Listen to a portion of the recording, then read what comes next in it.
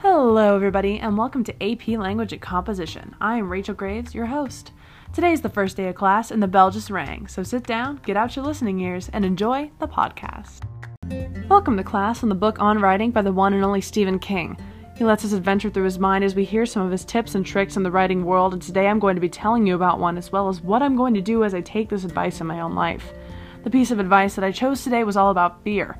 King states that he believes it's the root of all bad writing, and I think he's absolutely correct. Fear is something that we have to banish from the castle that is our minds and put something new in its place, and that key, my friend, is confidence. With fear, it can be easy to overthink and be nerve-wracking to put yourself out there, when in the end, it's the leap of faith that gets you to become successful. So for me, I'm throwing caution into the wind and taking chances, hearing feedback, and taking criticism to help me become the writer I know I am. With feedback, it can also be dismissing mentally, and I know that's personally the case for me, and it may be the case for all of you too. So what I'm going to do is truly take what others think to heart, but I'm not going to let it discourage me. I'm going to let it encourage me. So take this piece of advice, and writing will become a whole new world. In the end, writing is something that should be fun, so don't let fear get to you, and definitely don't let it rain on your parade.